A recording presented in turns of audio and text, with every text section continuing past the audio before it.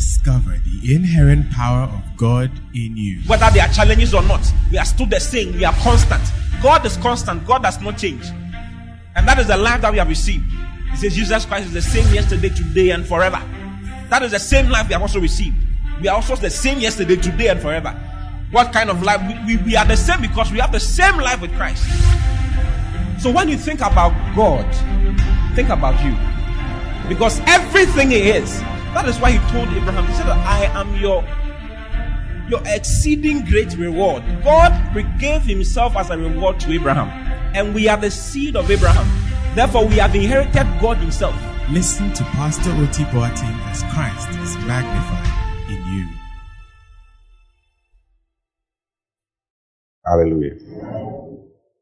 What a blessing. So I've been sharing with you on a very important subject, isn't it?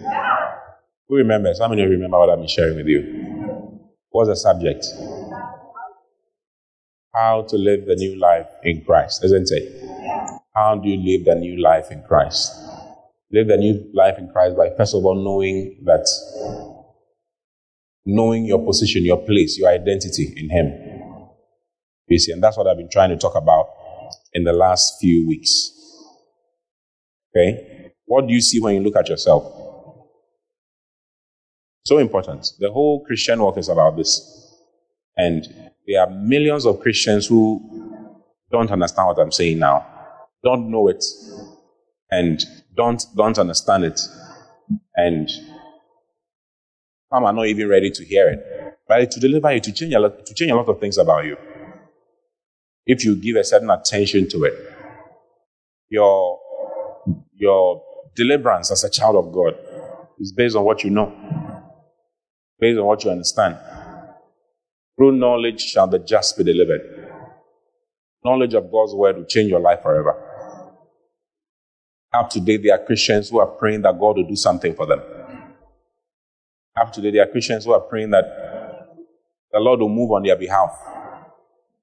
The Lord moved on your behalf a long time ago.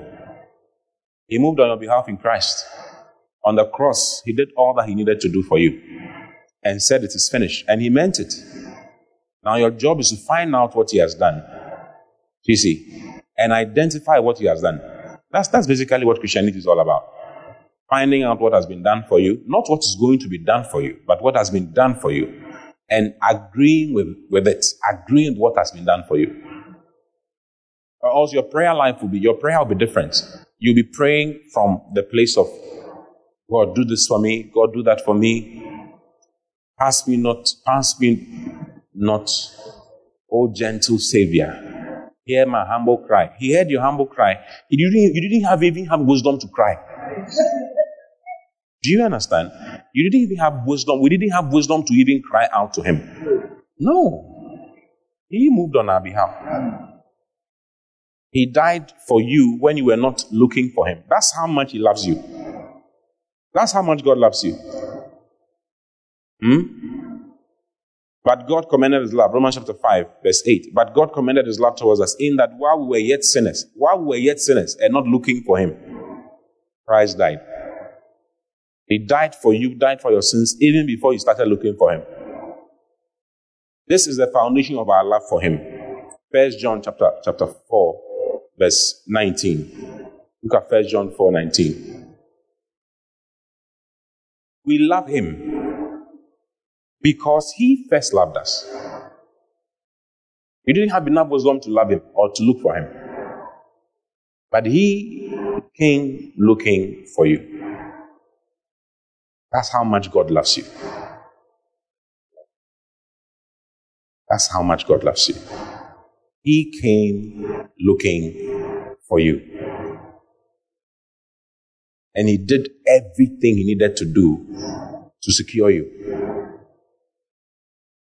He wiped away your sin, put it away completely, washed you from your sins in His own blood, and made you His righteousness. He made you perfect, made you glorious, put His power inside you, gave you all that you require for life and godliness. He gave everything to you. That's the truth. That's the gospel truth.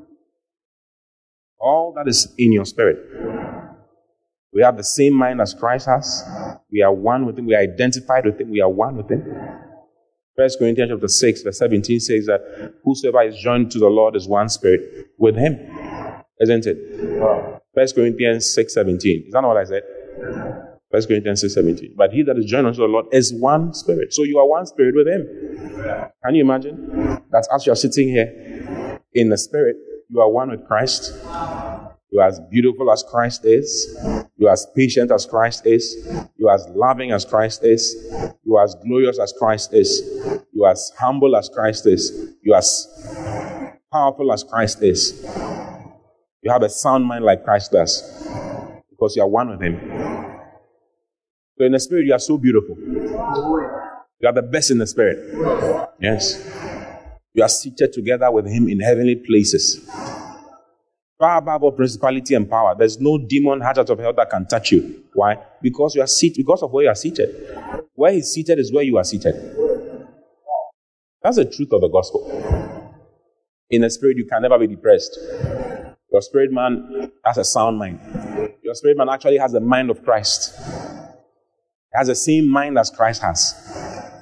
For who has known the mind of the Lord that he may instruct him?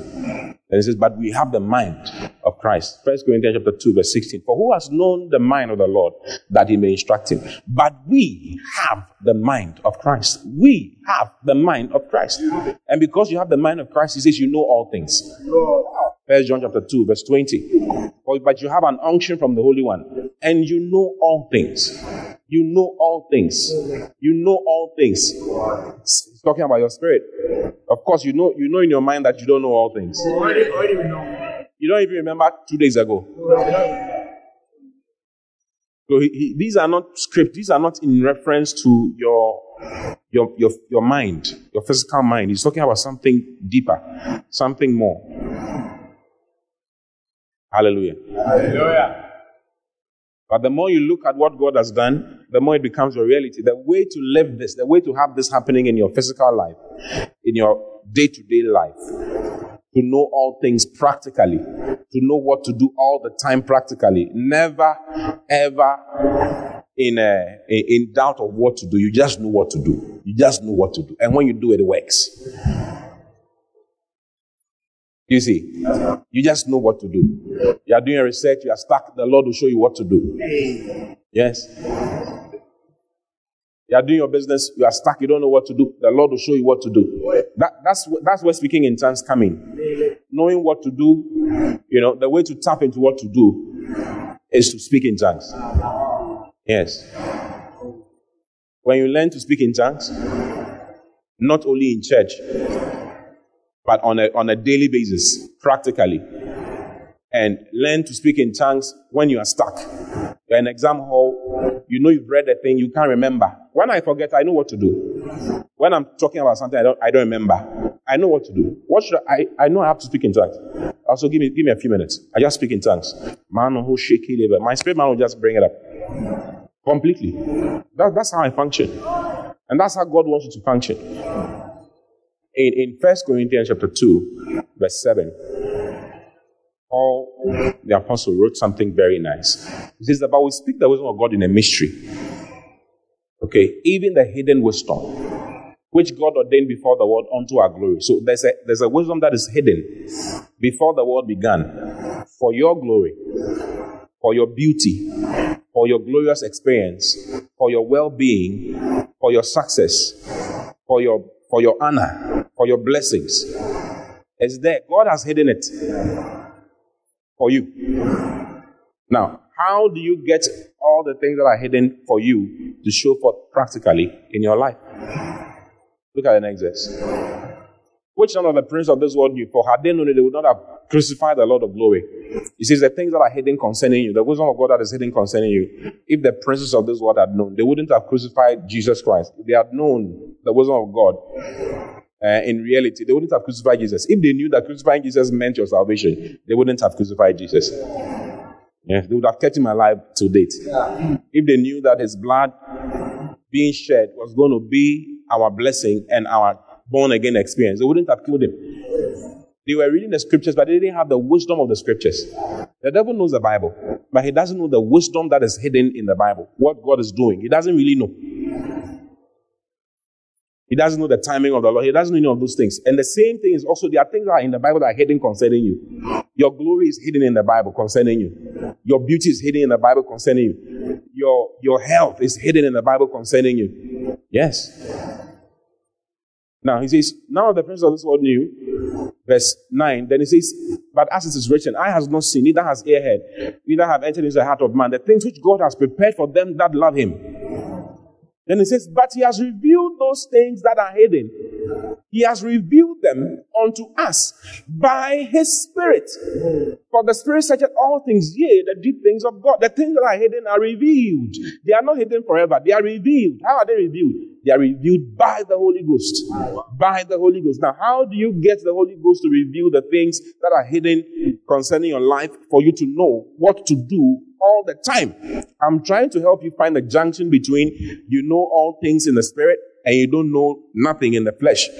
You are a dummy in the flesh. You don't know what's going to happen in the flesh. You don't know what's going to happen in your mind. How do you bridge that gap? By the Spirit.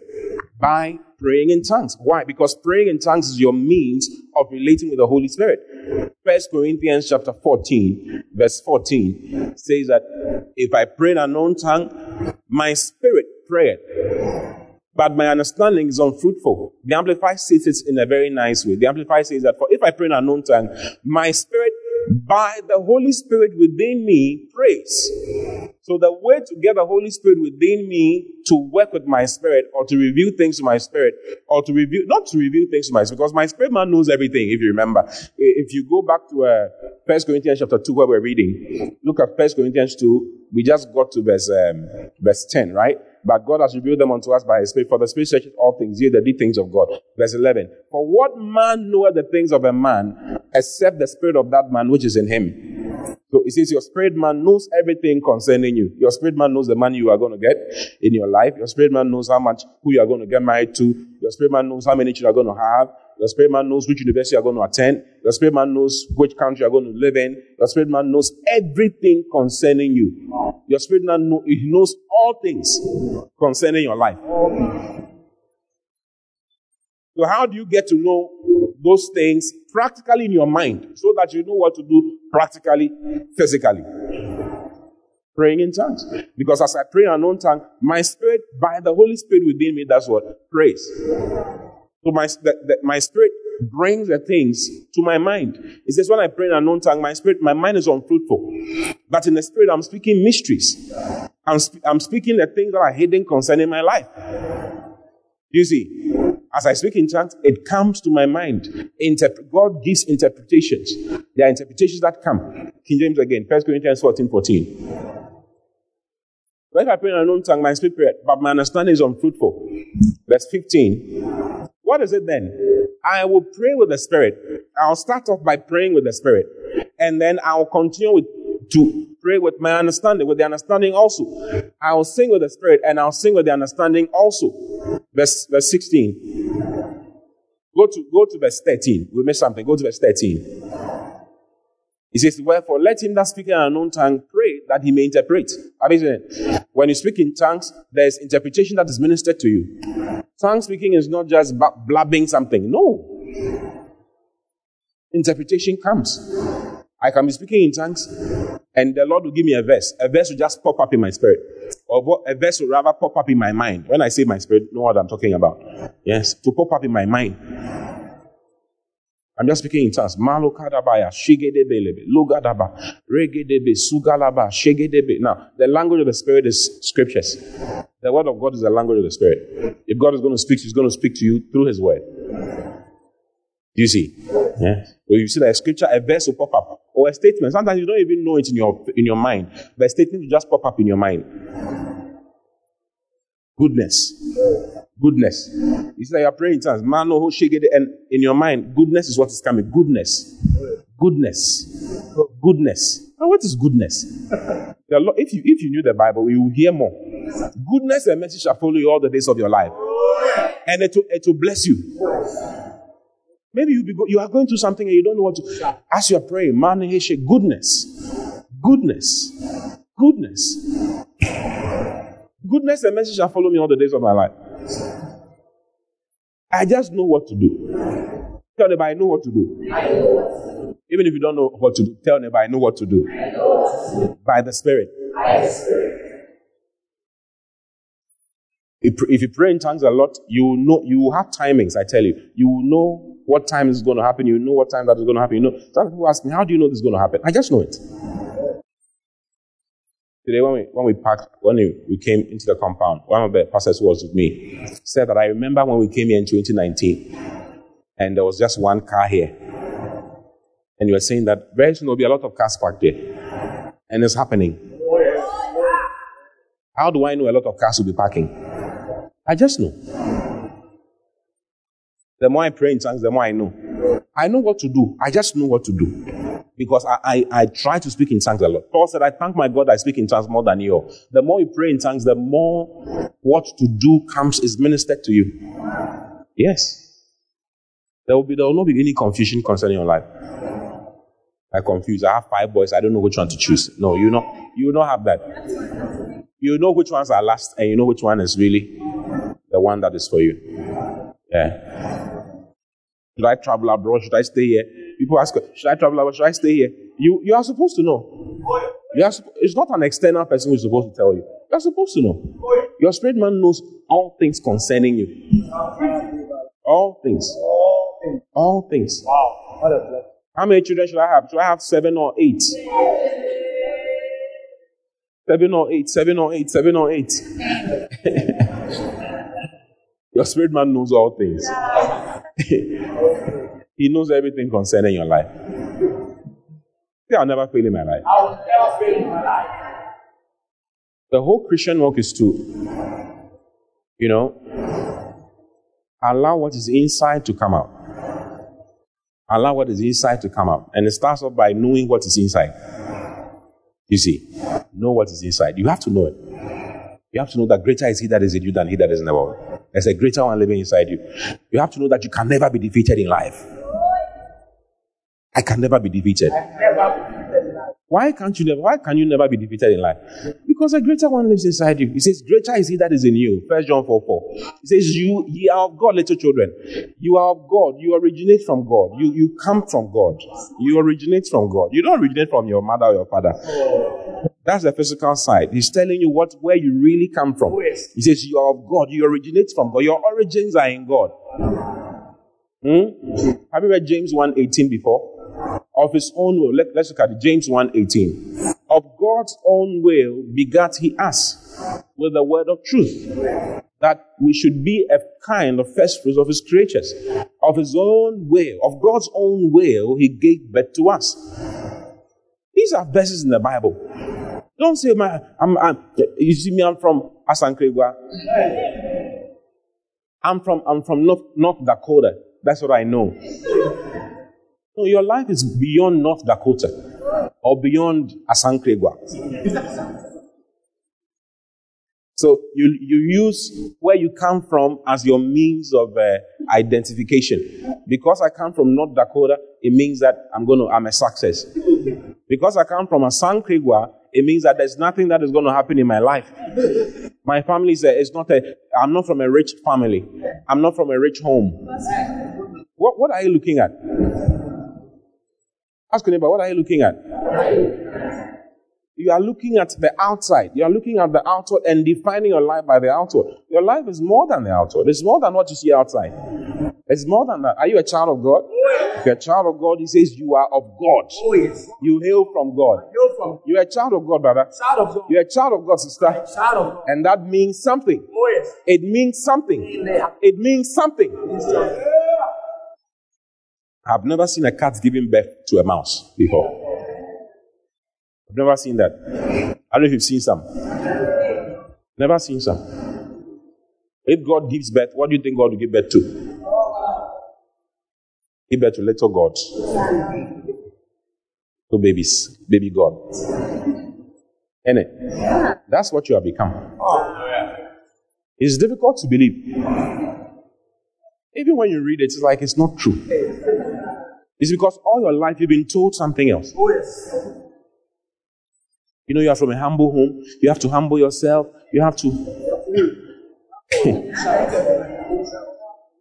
You know, we are from a poor home. You know, you shouldn't expect some things to come out of your life. Don't eat too much.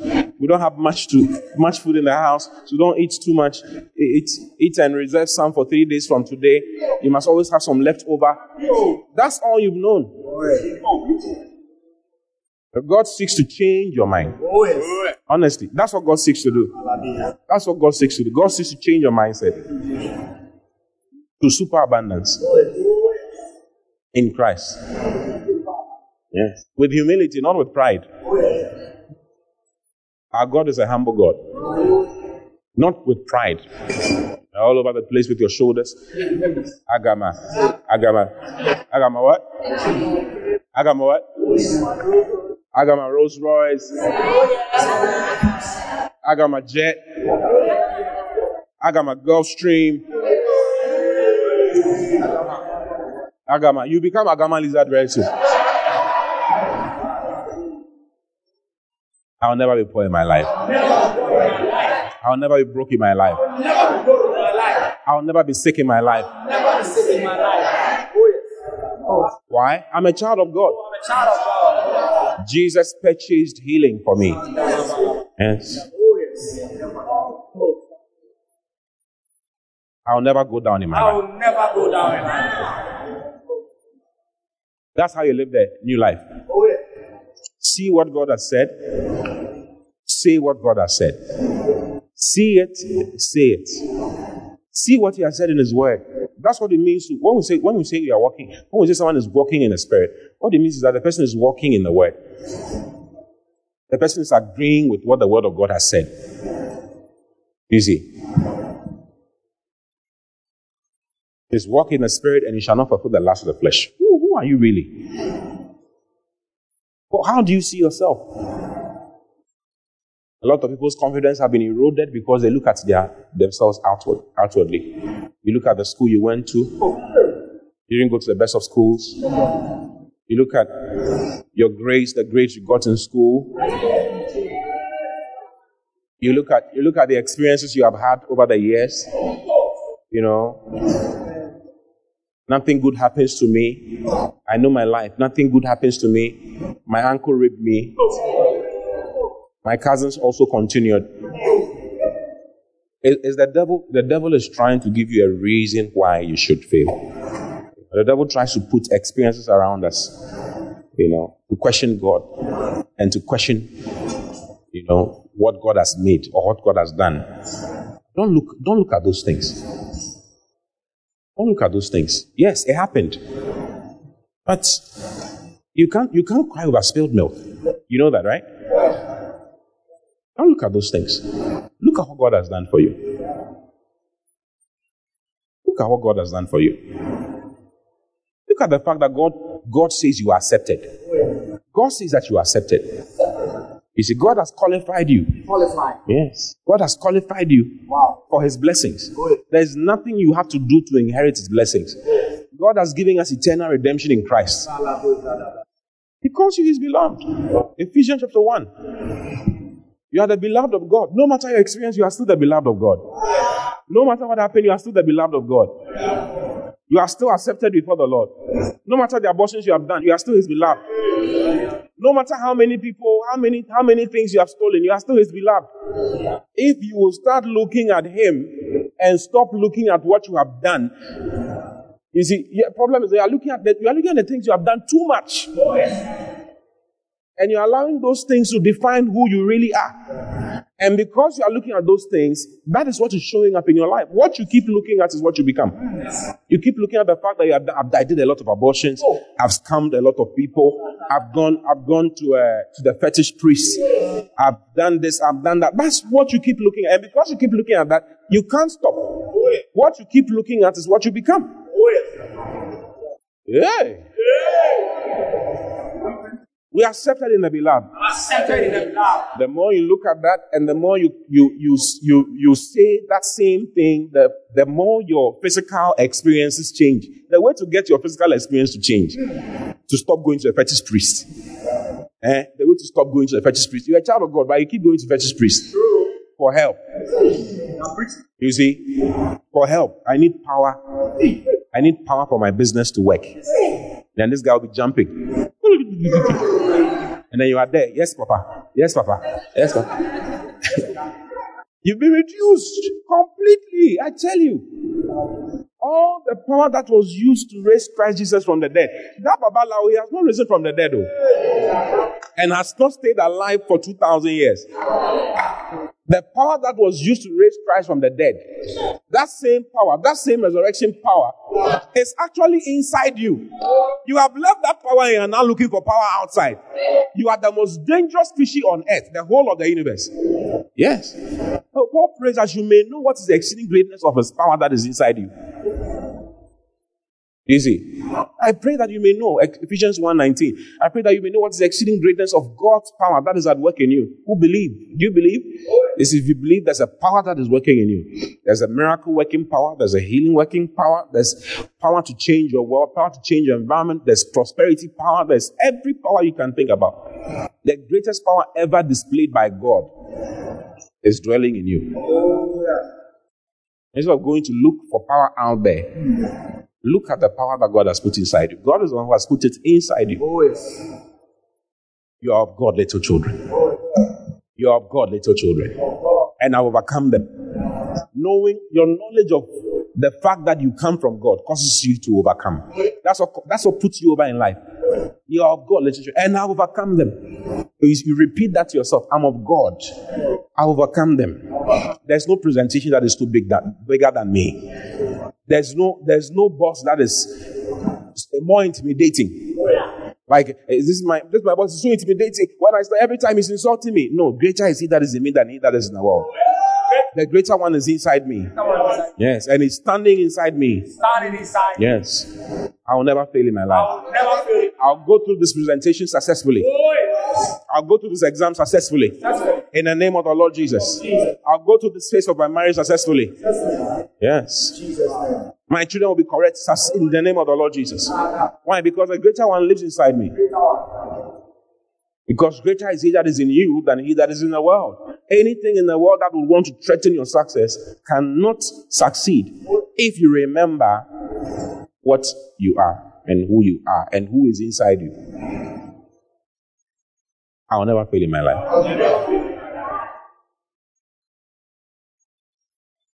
I keep going higher and higher. Better and better. My prosperity is not based on what is happening in this economy. Money is coming to me. You see, what you say is what you get. Understand the spiritual principles. Understand it. Don't go and look for a pastor, a certain prophet to pray for you. There's nothing a prophet can do for you. He can't do anything. Your tears notwithstanding, it won't happen. God does not respond based on how much you cry. I told you. That prophet, he can't help you. He's going to take the money you have. The money you have is going to take it. Yeah. Haven't you noticed? He's going to take it. He's going to put you in more trouble. You don't need that. What you need is to sit with God's word. You think it is slow? All the best. Seeing what God has done. Repeating it for yourself. Agreeing with it. All God wants you to do is to agree with his word. I agree. And I accept this as my reality. Instead of what I'm seeing in my body, what my body is telling me, and what my mind is telling me. Because your body and your mind, they tell you things. Your body will tell you you're not pretty. Your body will tell you you're a very bad person. Has your body told you anything in recent time? Your body said you are not what? You are not spiritual. You are sleeping all the time. Your head is too big. Your mind will tell you you are not good enough. are not good enough. Your mind, look at how much sin you have committed in your life. Look at how much sin you have committed in your life. Senior sinner. PhD in sin. Professor Sin. That is why Jesus came. Jesus came to die for your sins. That is why Jesus came. So if you agree, if you allow your mind and you allow your body, they will cheat you out of the blessings of God. What did Jesus come for? Well, ask your neighbor, what did Jesus come for? What exactly did Jesus come for? Can you tell me what Jesus came for? To die for what? Sin. Whose sin? My sin. Your sin? Which one? The sin in the past? All. Past, present, future. Do you believe it?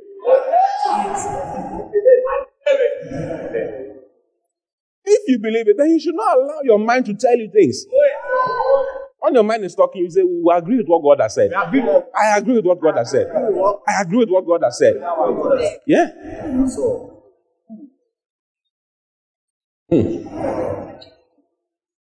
Look at this, Galatians 1, verse 4. It's all over in the Bible.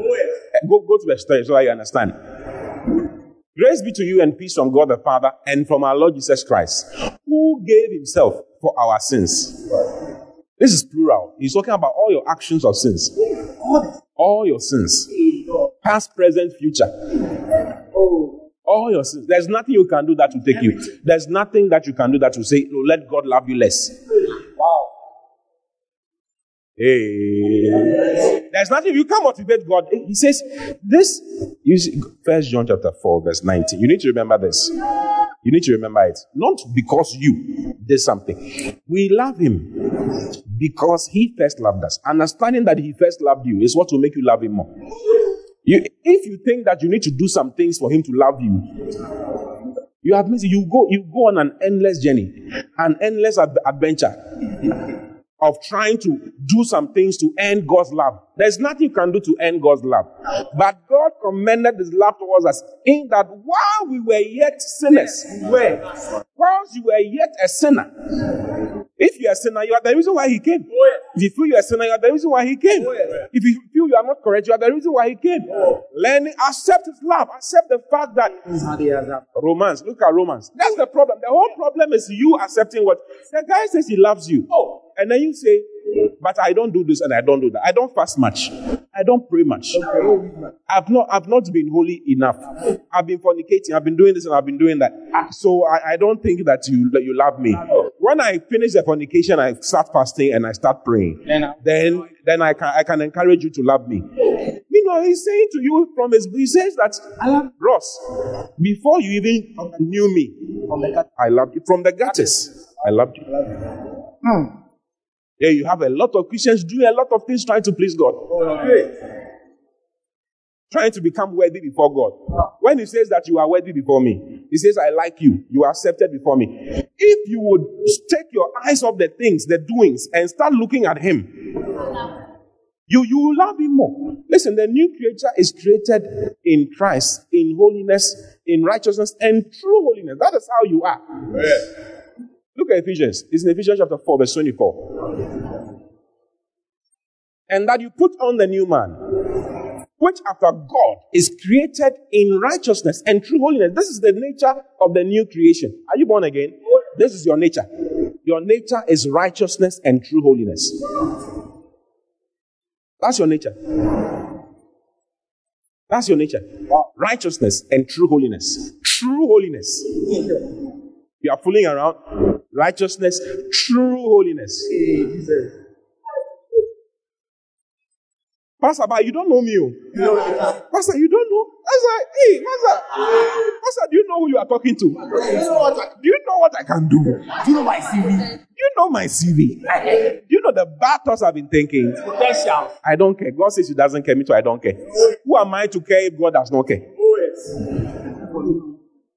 What does your bad thoughts and what does your sin do to you? Those things destroy. You see, No matter what you do, sin is sin. No matter what you do, sin is dangerous.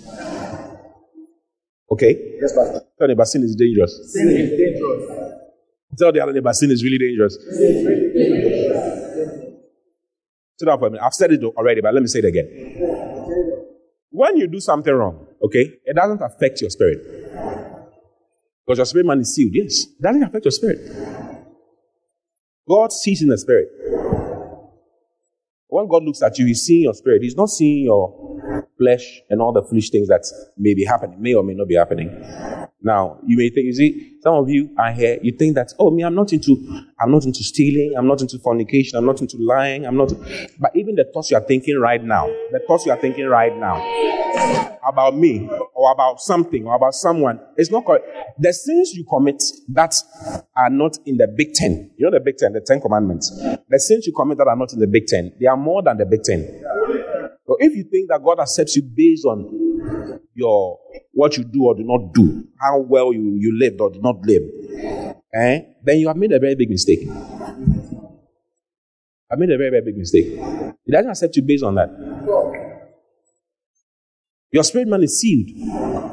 Your spirit man got saved, got born again, received eternal redemption, received righteousness, was recreated in true holiness, and is sealed by the Lord. Ephesians chapter 1, verse 13. Your spirit man is sealed. You are sealed by the Holy Spirit, in whom also in whom ye also trusted, after that ye heard the word of truth, the gospel of your salvation, in whom also, in Christ also, after that you believed, he says you were sealed with that Holy Spirit of promise. So you are sealed. He's talking to your spirit. Your spirit man has been sealed. The real you has been sealed by the Holy Spirit. And so nothing evil can enter your spirit. Your spirit man is sealed. There's no problem with your spirit man. Your spirit man is described as complete. Colossians chapter 2, verse 9. And you are complete in him, who is the head of all principality, for in him dwelleth all the fullness of the Godhead bodily. Then verse 10 says that, and you are complete in him, which is the head of all principality and power. You are perfect in him. He describes you as what? Perfect. Hebrews 10:9.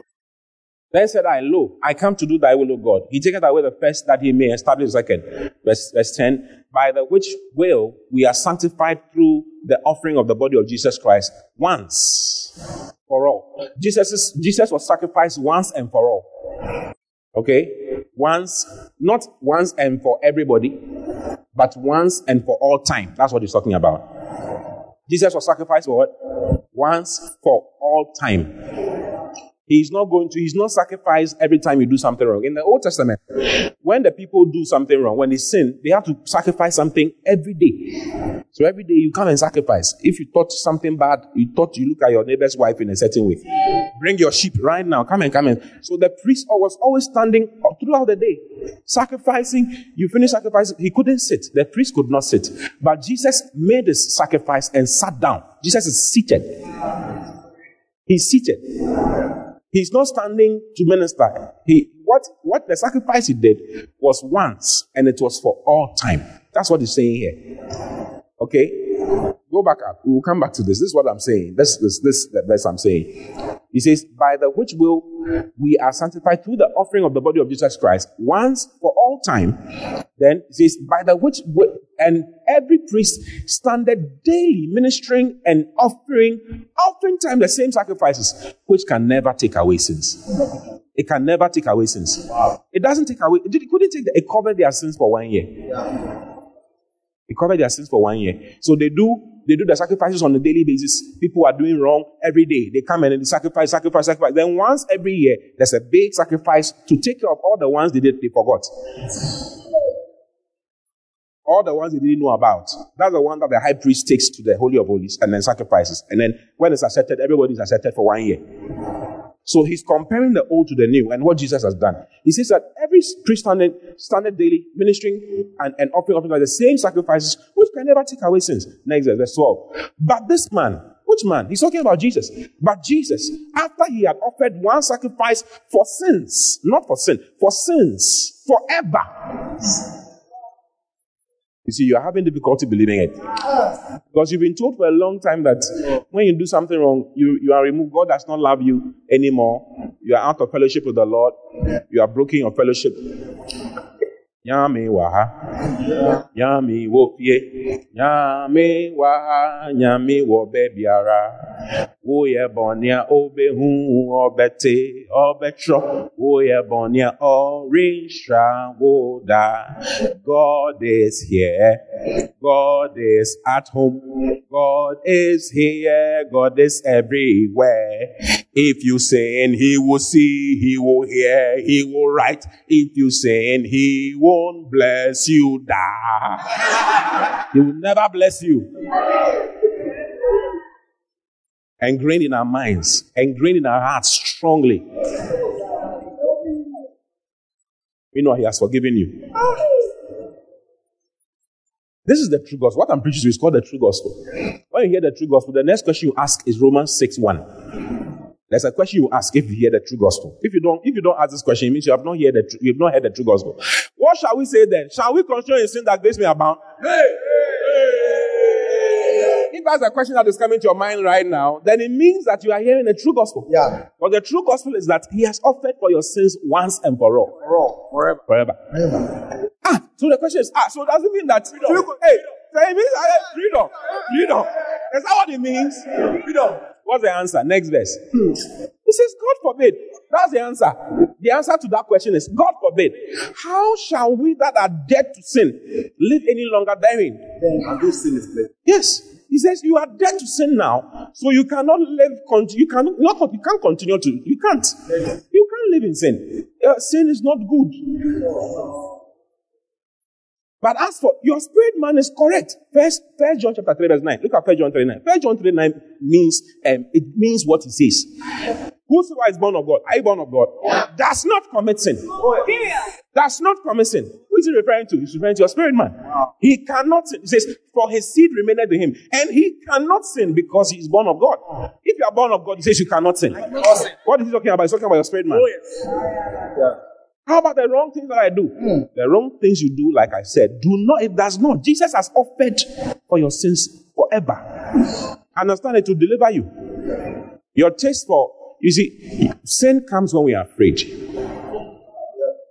Fear is the engine for sin. We are afraid of God.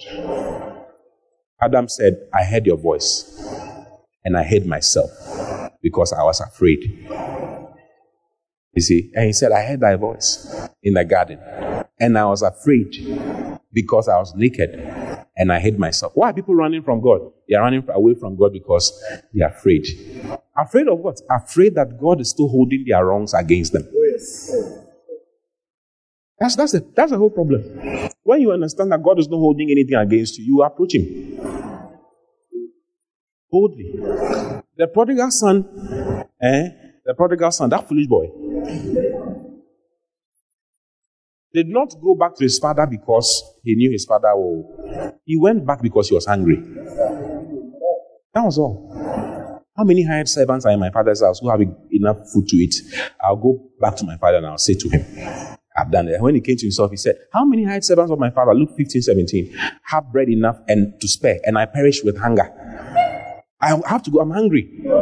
He did not look for his father because he loved his father or because he felt his father was a good man. He felt his father was a provider. And when I go, at least I can get something to eat. I will arise and go to my father and will say unto him, Father, I have sinned against heaven and before thee. And I'm no more worthy to be called thy son. So he wasn't thinking of sonship at all. Make me as one of thy hired servants. He was coming back as a hired servant. And he arose and came to his father.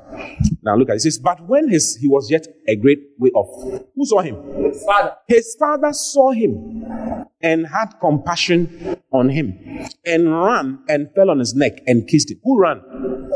Did he run? Who ran? Who's the father here? God the Father. God the Father is the one. He ran.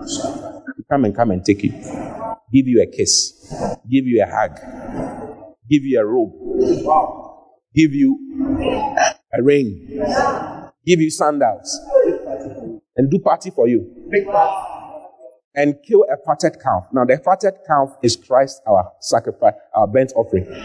The fatted calf, the boy was supposed to be killed. When you do that, when you take your father's inheritance and you go away like that, You become prodigal. A prodigal child is supposed to be killed, stoned to death. But the calf was killed for him.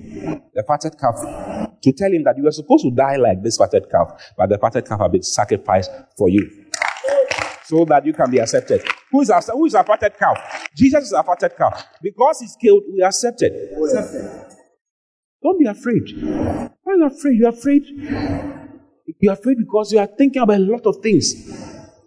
I did that and I did that. You remember since from 6 years ago? 6 years ago. The source of all grief and errors is self-centeredness. You are looking at yourself. Instead of looking at Jesus, you are looking at yourself. You should be looking at yourself. You should be looking at Jesus and what he did for you. What did he do for you? What did he do for you? Go back to Hebrews chapter 10. It's perfect. Hebrews chapter 10, we're in verse 12. But this man, after he had offered one sacrifice for sins, forever. So it's not now that he's coming to forgive you. It's not now that he's considering. Adwa. Yes. The things that Adwa is doing these days. Hey, Adwa. Michael, are you seeing what the girl is doing? This one is beyond the blood of Jesus. It's beyond the blood. She has to die for herself. There's nothing like that. I have to send somebody to go and die again. I have to come and die again for address special sins. No. It says he offered one sacrifice for sins forever. And sat down on the right hand of God. He did it and sat down. He's sitting down now. He has finished his work. He's sitting down. He's relaxing. Waiting for you to understand. Look at the next verse. Verse 13. From henceforth, expecting till his enemies be made his footstool. What are the enemies of God? Of Christ? Sickness, poverty, sin consciousness, weakness, all those things. He's expecting you to make all these enemies of his footstool. Because we are the body. We are the body of Christ. The footstool is what the leg rests on. The least of us. He's expecting the smallest, the least of his children to learn and understand what he has done for them, to be above all the things, all the sin, all the enemies he had, to learn what I'm telling you now, to understand that, hey, he's forgiven you, hey, he's overcome all things for you. Live the way he wants you to live. Live in his righteousness, live in his glory, live in his forgiveness, live in his love, live in his beauty and in his honor. He's expecting to live, not walking with God like this. Is he going to kill me? Is he going to hey, this is like this? Is he going to? You see, you are looking at God like that, and it's causing you to keep making a lot of errors. The gift of no condemnation is what makes you not sin anymore. It's a gift of understanding that God has forgiven you, and understanding that God does not condemn you, and that God is not looking for you to do anything to you. It's what will make you love him and live the way he wants you to live for him. Hebrews 10:17. Look at this. It says, and their sins and their iniquities will I remember no more. No more. You are remembering. He doesn't remember. I feel like going home because I feel like I'm preaching in a certain Orthodox church. The way I'm talking, like you are not. Go back to verse 12. We just read 13, right? Hebrews 10:13. Henceforth, he's expecting that you will live the victorious life he has given to you. Living above sin, living above poverty, living above sicknesses, living above depression, living above condemnation, living above all those which are his enemies. Yeah. Which are the enemies? Oppression. This in righteousness shall thou be established, and thou shalt be far from oppression. When you establish in righteousness, you become far from it. Isaiah 54 verse 9. But this is the waters of Noah, verse 10. This is also very powerful. Okay, let me read verse 9 so that I can explain it to you since I'm here. This is Isaiah chapter 54, which is after Isaiah chapter 53. Isaiah chapter 53 is a record of Jesus' sacrifice and what he did for us. Okay? Go to Isaiah 53, since we are here. For he shall grow up before him as a tender plant. He's talking about Jesus. And as a root out of a dry ground. He has no form nor comeliness. And when we shall see him, there is no beauty that we should desire him. He's talking about Jesus and the sufferings that he went through. Verse 3. Then he says, he is despised and rejected. Jesus was despised and rejected so that you will not be despised and rejected. Everything he went through is so that you can get the other way. You see, the whole world is built on do good, get good. Do bad, get bad. Any? Do good, do bad. All religions in the world are based on this. All religions. Do good, do bad. The whole of life is you go and steal, what will happen? And they catch you, what will happen? Straight to prison. Everything runs on merit. You write exams, you fail, what happens? You ain't going forward. Innit? Yes. You go for the interview, you don't get there, you don't do well. What is happening? They are not going to call you. We thank you for. They'll not even call you and say, thank you for coming for the interview. Wasting your money to come for the interview. They'll not mind you. Is it true? The whole world is run based on do good, get good, do bad, get bad. One day, someone came called Jesus, who did all the good in the world and inherited all the bad in the world. So that all those who do bad will inherit good. That's the gospel. He came to do all the good. Jesus said, wow, who is the one who can condemn me of sin? Who can accuse me of sin? The prince of this world cometh and he has nothing in me. Who convinced? Which one of you convinced me of sin? Nobody. There was not even a single thing they could use to accuse him. None. He did all the good. What did he get from it? He got all the bad. They beat him. They removed his back. They pierced his head. They pierced his side. They crucified him and they killed him. They spat on him. Religious spits and political spits. 1,000 people spitting on one person. Yeah. Early morning spits. I tell you. For what? For what? Why was he doing? Why was he getting all the bad? So that you who has done all the bad will get good. And break the foundation of the errors of this world, which is do good, get good. It's called for a kion. Do good, get good. Do bad, get bad. Jesus broke that rule. Yes. He broke that rule. Yeah. Look at first, since I'm saying that, let me show you a verse in 1 Peter chapter 3, verse 14. I hope I'm right. The just for the unjust. Hallelujah. So do you understand when I say, I'll never be broken in my life? Oh, hallelujah. Thank you, dear Holy Spirit of God. Say 18, rather. What did I say initially? I said, first exactly what? I said 14. Okay, it's 18. Look at this. For Christ also has once suffered for sins. Not several times. Once. He's done it once. Notice it all. Once suffered for what? Sins. The just for the unjust. He, the just, suffered for you, the unjust. That's your old man. I'm not even talking about you now. Because the new you now is another level. The justified of God. The just for the unjust. So that he might bring us to God. Being put to death in the flesh, but made alive by the Spirit. The just for the unjust. So Isaiah chapter 53 is a record of what he went through for you. So that you don't go through depression. Jesus was depressed so that you will not be depressed in your life. Jesus was broken so that you will not be broken by any guy or by any lady. Yeah. So no matter who left you. No matter who left you. You are not moved. The person left you. You are supposed to be moved, but you are not moved. No, it's not a problem. Jesus was left. Everybody left Jesus. His best of disciples, everybody ran away. Someone ran away naked. He was forsaken so that you will be accepted.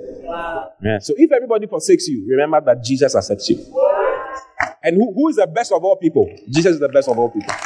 If he accepts you, the rest are nonsense. What do you think? So he's talking about all the sacrifices that Jesus made. Then in chapter 54, he starts talking about the benefits of the sacrifices. Okay. You see, one of the benefits of the sacrifice is that God will never be angry with you. And that's in Isaiah 54:9. He says, for this is as the waters of Noah unto me. What was the waters of Noah? The waters of Noah was God's anger. Was the expression of God's anger. For as I have sworn that the waters of Noah should no more go over the earth, so have I sworn that I will not be angry with you, nor rebuke you. He says, God says, I will never be angry with you again. Wow. I will never be angry with you again. There's nothing you can do to get, like God will stand up and say, hey, Joyce, my daughter, Joyce, is this what you have done? Hey. God says he will never be angry with you again. So you are walking around thinking that God is angry with you. And he's also wondering, what is wrong with you? I say, I'll never be angry with you. You say God is angry. Because I did this, God is angry with me. So you do something wrong, you don't have to come to church again. You don't have to come to church again. One young lady who was into the things of the Lord, very spiritual. Got involved with this guy. They were dating, flowing, and then the guy slept with her. Message is for me. The girl felt so bad, she left church for 1 year. Because of self-condemnation. She was condemning herself. How could I have allowed this to happen to you? It means that all the while when she was in the church, she believed in herself more than she believed in Jesus Christ. She had more faith in herself than she had faith in. You see, it is God who is able to keep us from falling. Unto him who is able to keep you from falling. He's talking about Jesus. Jesus is the one who keeps you from falling. And Jude 1:24. Now unto him that is able to keep you from falling and to present you faultless before the presence of his glory with exceeding joy. Who's the one who keeps you faultless? Who's able to keep you from falling? It's only Jesus who can keep you from falling. So I'm not falling, not because I'm a spiritual matule. I am anagadaba. No, it's because of Jesus holding me and helping me. My job is to keep reminding myself of the fact that he's holding me. Thank you for holding me. Thank you for helping me. Yes. Not, I'm a dish. You are like a joke. You will fall right now. Tomorrow now you'll be gone. She was out of the house of God for 1 year. And it got worse and worse and worse and worse and worse because she thought God was angry with her. God is not angry with you. Isaiah. Right there. Not angry with you. I have sworn. NLT. Let's read NLT. New Living Translation. It's living. Just as I swore in the time of Noah that I will never again let a flood cover the earth, so now I swear that I will never again be angry and punish you. I'll never again be angry and what? Punish you. Paul says that we are not appointed unto wrath. We are not appointed unto the wrath of God. 1 Thessalonians chapter 4. Look for it. Appointed unto wrath. 1 Thessalonians, is it 5 or something?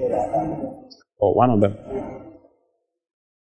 We walk around thinking that God is going to do something to you. God is going to do because I did this, because I did that, because I did this, because I did that. And then you are walking in condemnation all the time. Look at this. For God has not appointed us to wrath. Oh, Jesus. He has not appointed us to wrath. Let's read NLT once again.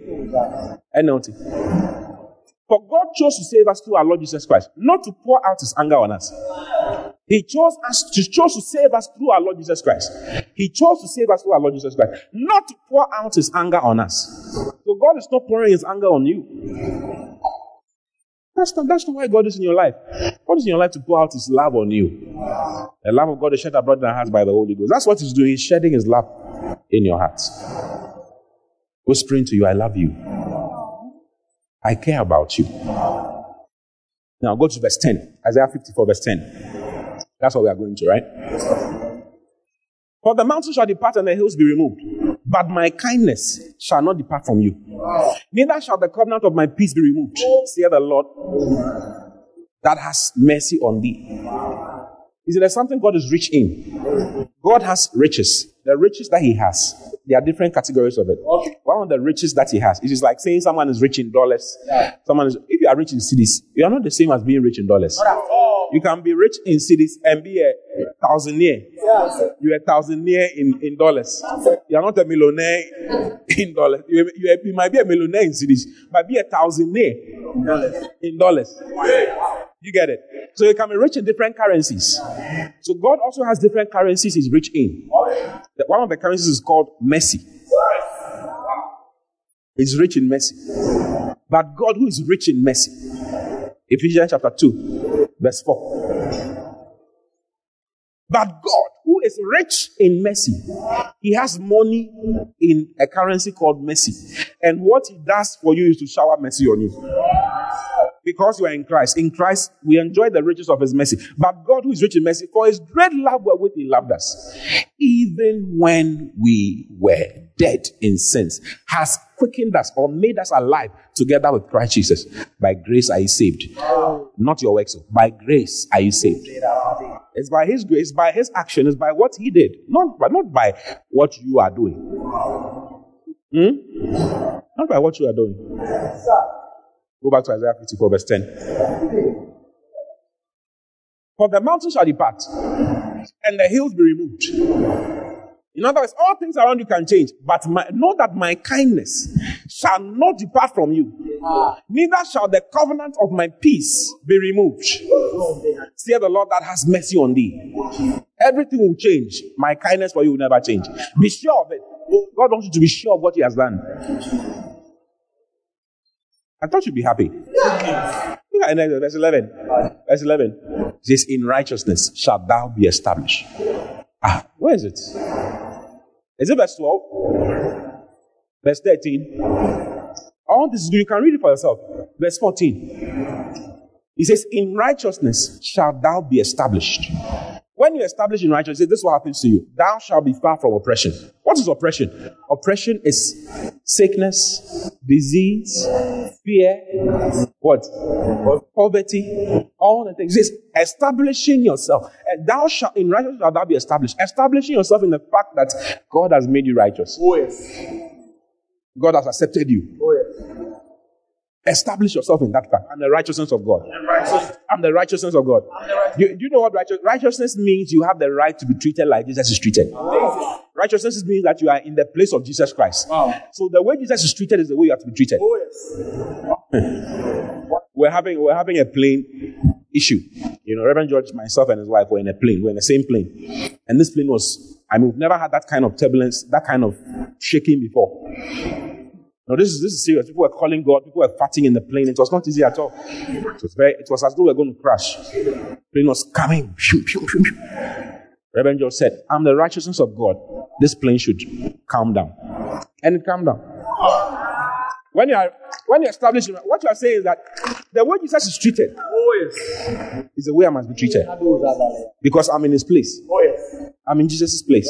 The way he's treated. Yes. If angels hold him and guide him in whatever. Same for me. Yeah. Same for me. Thou shalt be far from oppression. Why? For thou shalt not fear. Fear is a very dangerous thing. Thou shalt not fear. And from terror, you shall be far from terror, for it shall not come near thee. Yes. I'll never fail in my life. I will never fail in my life. Goodness and mercy are following me all the days of my life. Goodness and mercy are following me.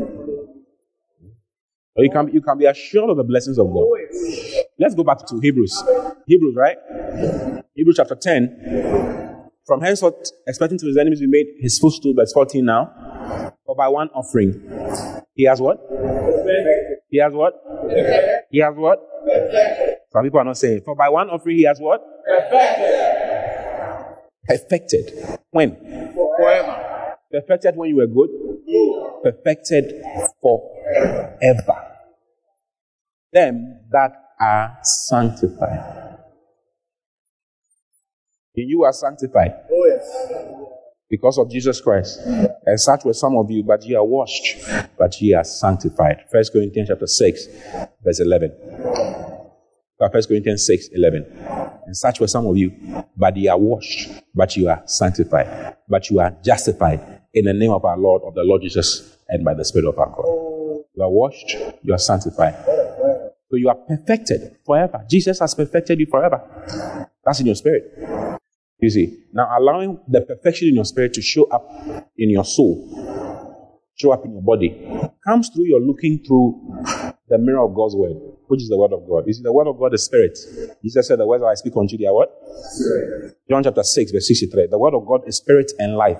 The only way to see what is happening in the spirit and to have changes happening in your soul and in your body, to be in line with what you see. I can preach this and not have it happening in my life if I don't do what I'm coming to tell you now, which is to keep looking at God's word, keep looking at what He has said concerning me, keep acknowledging what He has said concerning me. You must keep acknowledging what He has said concerning you. You see, you must know it in your soul, in your mind, and keep looking at it, keep thinking it. Keep thinking in line with what God has said. That's what Romans chapter 12, verse 2 says. And be not conformed to this world, but be transformed by the renewing of your mind, so that you may prove what is that good and acceptable and perfect will of God. If your mind is not renewed, you will not know. That's why you need to listen to a message like this continuously, over and over again. You listen to it over and over again, so that you get to know what God has done for you. If you don't know it here, it will not show up here and here, outside. You will not have it happening outside. You will not have it being your experience. You get it? Yes. So you keep looking at the mirror of God's word. You keep beholding. Beholding is a key to living the new life in Christ. Beholding. You have to behold the word of God. You have to meditate on the word of God. You have to meditate. I am the righteousness of God. I am created in righteousness and true holiness. Christ is in me. That is my reality. Elijah said, who has believed our report? You cannot stop looking. When you stop looking, everything starts changing. You see? How do you look? By keeping your mind fixed, stayed on the word. Keep your mind stayed on the word. And refuse to acknowledge what is happening outside of you, outside of your spirit. You can be feeling some pain in your body. Refuse to acknowledge that pain in your body. Rather acknowledge your healing in Christ and your health in Christ. So the pain is there. You are feeling the pain. Look away from the pain and declare for yourself. Now, don't even wait for the pain to come. Don't wait for poverty to come, pain and those things to come before you start looking. Look all the time. Look all the time. Then you'll be able to say, I've never had suffering in my life. Yeah, because when the suffering comes, you can't. It doesn't stay. It cannot stay. Why? Because you've been looking all the time. Looking at the word. Every morning you stand up, you wake up from your bed, you read. During the day, you are listening. At work, during your break, you pray in tongues for some time. You see, keep looking at what God has done for you in Christ. Philemon 1:6, and now close. Thank you, Holy Spirit. Paul says, I pray that the communication of your faith may become effective. Your faith becomes effective, more expression. You see, your faith starts working. Faith is the bridge between the spirit and the physical. Faith is agreeing with what God has done for you and saying the same thing for yourself. That's faith. Faith is not trying to bring something that does not exist into being. Faith is bringing what God has said, agreeing with what God has said and what God has done. Okay? Into the physical. So faith is the bridge between the spiritual and the physical. And you have faith. I've told you already. You have faith. You have faith. So you have the bridge. Now, bring the things that are on the other side through that bridge into the physical. How? By acknowledging. It says, acknowledge every good thing which is in you in Christ Jesus. Acknowledge it. Acknowledge. Agree with your spirit and agree with the word concerning what you have become. Agree that you are the righteousness of God. And look away from what your body is telling you. You are a sinner. Look at you. When you see the girl, you want to touch her breast. You remember you touched her the last time. You say you are what? You are the righteous. You shake your head. No, I'm the righteousness of God in Christ Jesus. I'm the righteousness of God in Christ Jesus. I'm the righteousness of God in Christ Jesus. I don't care what happened. I don't care what happened. I'm the righteousness of God in Christ Jesus. Agreeing with the word of God like that. I agree with it. You see? Oh, yes. Yes. You're having some pain in your body. Your heart is beating. And then your mind tells you, hey, this one there is going to be a hospital case. This one is cancer, right? The cancer of the heart. Has your mind ever said that to you? Something small, some small pain you're having, and then your mind tells you, this is what Jackie Chan had. Not Jackie Chan. Sorry. This is what Jacqueline had and died. You're also going to die. Jacqueline said she had a pain around her abdomen, around her rib. And this is the same pain you're also feeling. Jacqueline died just 6 months ago. You're also feeling that pain. You're going to die. When you receive that, and you accept what your mind is telling you, and agree with what your body is telling you, you'll be shocked that 6 months from now, you'll not be around. You'll be surprised. How many of you would accept a package of snakes? Someone comes to your house, knocks on your door, and then comes with a pack of snakes in a basket. Cobra. Baby, here, cobra. Hey! Cobra, rattlesnakes, everything inside the basket. Will you receive it? Will you receive that package? What will you do? You shut your door. That's what happens when your body is telling you. Your body is telling you something. Your body is trying to hand over a pack of snakes to you, a pack of cobra. Don't accept it. Start singing, Nipebi ya cobra. Rise up upon your feet and thank God for what I shared with you. God bless you for listening. We pray that the word of God will be rooted and grounded in your heart as you give attention to the word. Kindly follow Pastor T and Love Economy Church on all social networks for more of God's word. Don't forget to subscribe to the Pastor T podcast. Simply search for Pastor T on any podcast app, plug in, and enjoy God's word. Visit our website at loveeconomychurch.org for more information. God bless.